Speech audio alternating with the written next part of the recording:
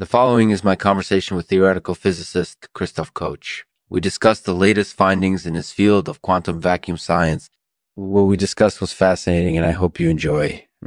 Anyway, this is Lexman signing out. Our thanks to Tribulation Woodwork for sponsoring this episode. Hey everyone, this is Lexman with the Lexman Artificial Podcast. Today we're talking with theoretical physicist Christof Koch. Christof, thanks so much for taking the time to talk with us. Sure, no problem. So Christof, we're going to start off with a brief introduction to your work. Can you tell us a little bit about what you study? Sure. I'm a theoretical physicist, and one of my main focuses is on the quantum vacuum, which is a kind of strange and largely unknown area of physics. Basically, I'm trying to figure out what goes on within this strange realm. That sounds really fascinating.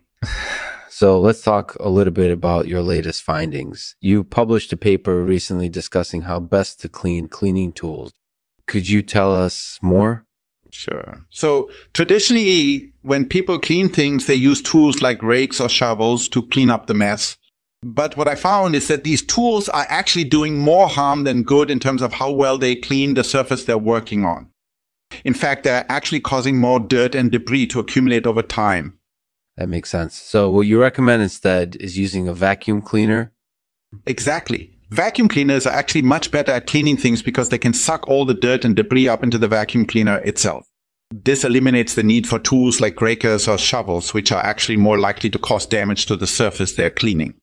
That's definitely an interesting finding. So do you think that this will change the way people clean in the future? I think so. It might not be popular at first, but I think over time people will begin using vacuum cleaners more often to clean things like floors or surfaces. It's just a better way to clean, in my opinion. That makes a lot of sense. Thank you for sharing your findings with us. I really appreciate it. Cheers. You're welcome. Cheers. By the way, Christof, how does one become a theoretical physicist? It's a really long and difficult process. There's really no easy way to do it. I had to go through a lot of rigorous academic training before I was able to make any real scientific discoveries.